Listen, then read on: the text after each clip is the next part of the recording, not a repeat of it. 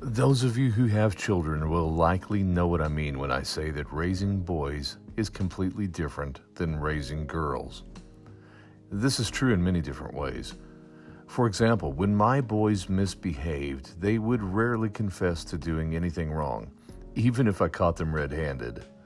My girl, though, when corrected, she would always tearfully repent of her wrongdoing, whatever it was, and promise to change. As Christians, we should be more like my girl, ready to repent when we have sinned.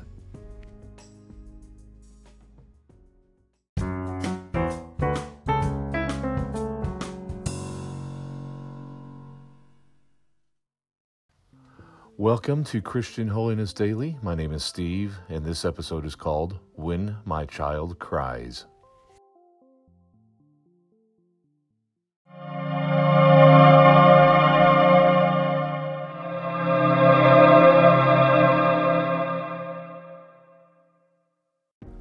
Repentance is perhaps the most important aspect of our relationship with God.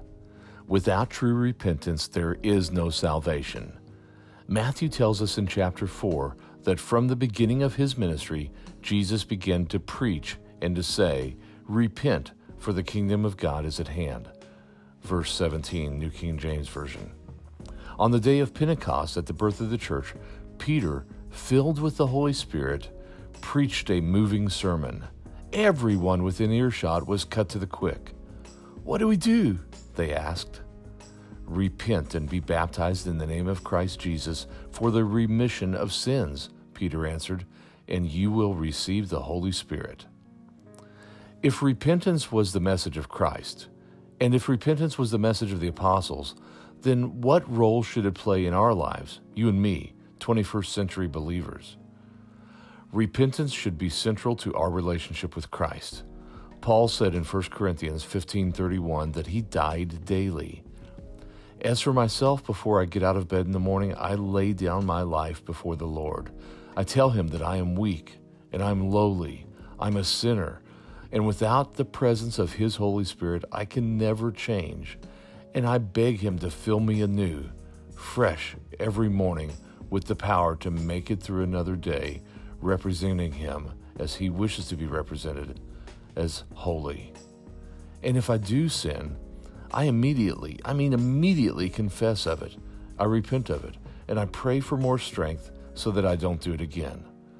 John, in his first epistle, chapter 2, verses 1 and 2 in the New King James Version, tells us that we should not sin, but he indicates that he knows that we will. It reads like this: "My little children, these things I write to you so that you may not sin.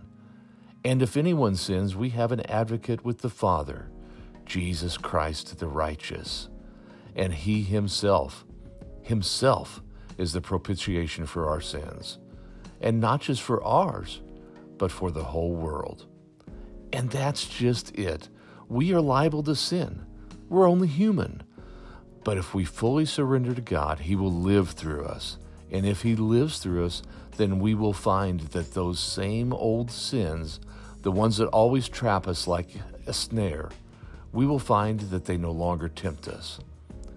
Once God deals with the major sins in our life, then he will begin showing us sins that we thought we had kept hidden from him, or that we thought he didn't care about. This is how we know that God loves us. He loves us too much to let us continue living in a manner that will rob us of his joy. God is not a ruthless tyrant who restricts us from all worldly pleasure. On the contrary, he's a loving father who desires only the best for his children. He loves us so much that he carefully watches over us. When we wander, he knows our every step, never letting us out of his sight. He collects all of our tears like precious oils. Psalm 56:8. God is like the dad who takes his child to the playground. He turns loose of the child so that she may run and jump and climb and swing.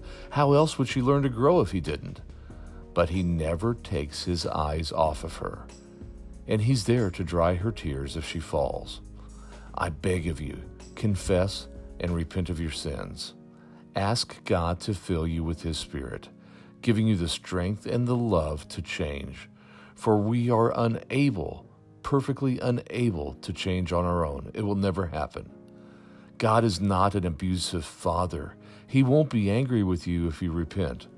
He will dry your tears, hold you in his arms, and fill you with the love of the Holy Spirit and joy from his perfect love.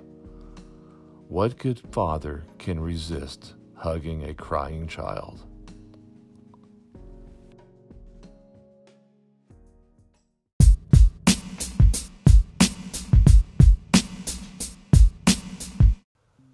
This has been Christian Holiness Daily. We'll talk to you again soon. You